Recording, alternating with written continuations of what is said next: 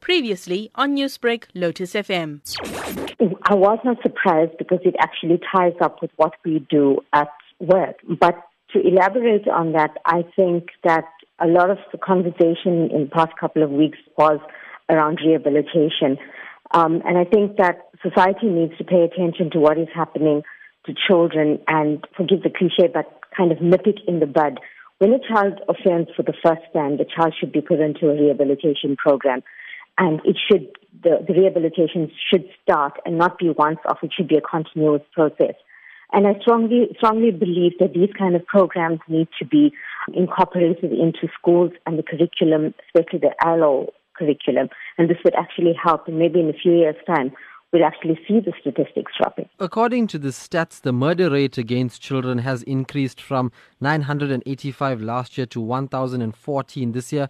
Now, these are the known cases. Do you think that this number could in fact be higher? Yes, definitely, because there are so many cases that are not even reported. The cases of sexual offences against children rose from 23,488 to 24,387. That's almost 1,000 more this year. What can this be attributed to? I believe that services are not readily available to offenders.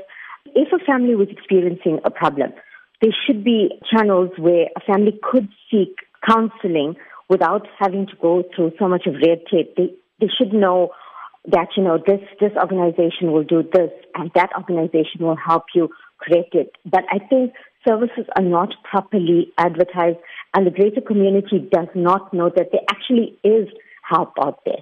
What is your reaction to the 15-year-old learner that was shot dead at Sastry College on Friday? It's actually so disheartening. It brings us, social workers who deal with this every day, it brings us to tears because it's the very thing that's happening is what we work so hard to make sure doesn't happen. And we wonder, what are we doing wrong? What should we be doing differently?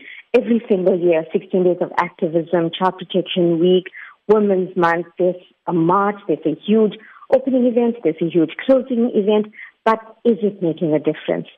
What do we need to do differently? We're obviously doing something wrong.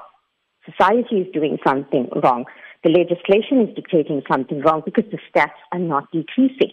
Newsbreak, Lotus FM, powered by SABC News.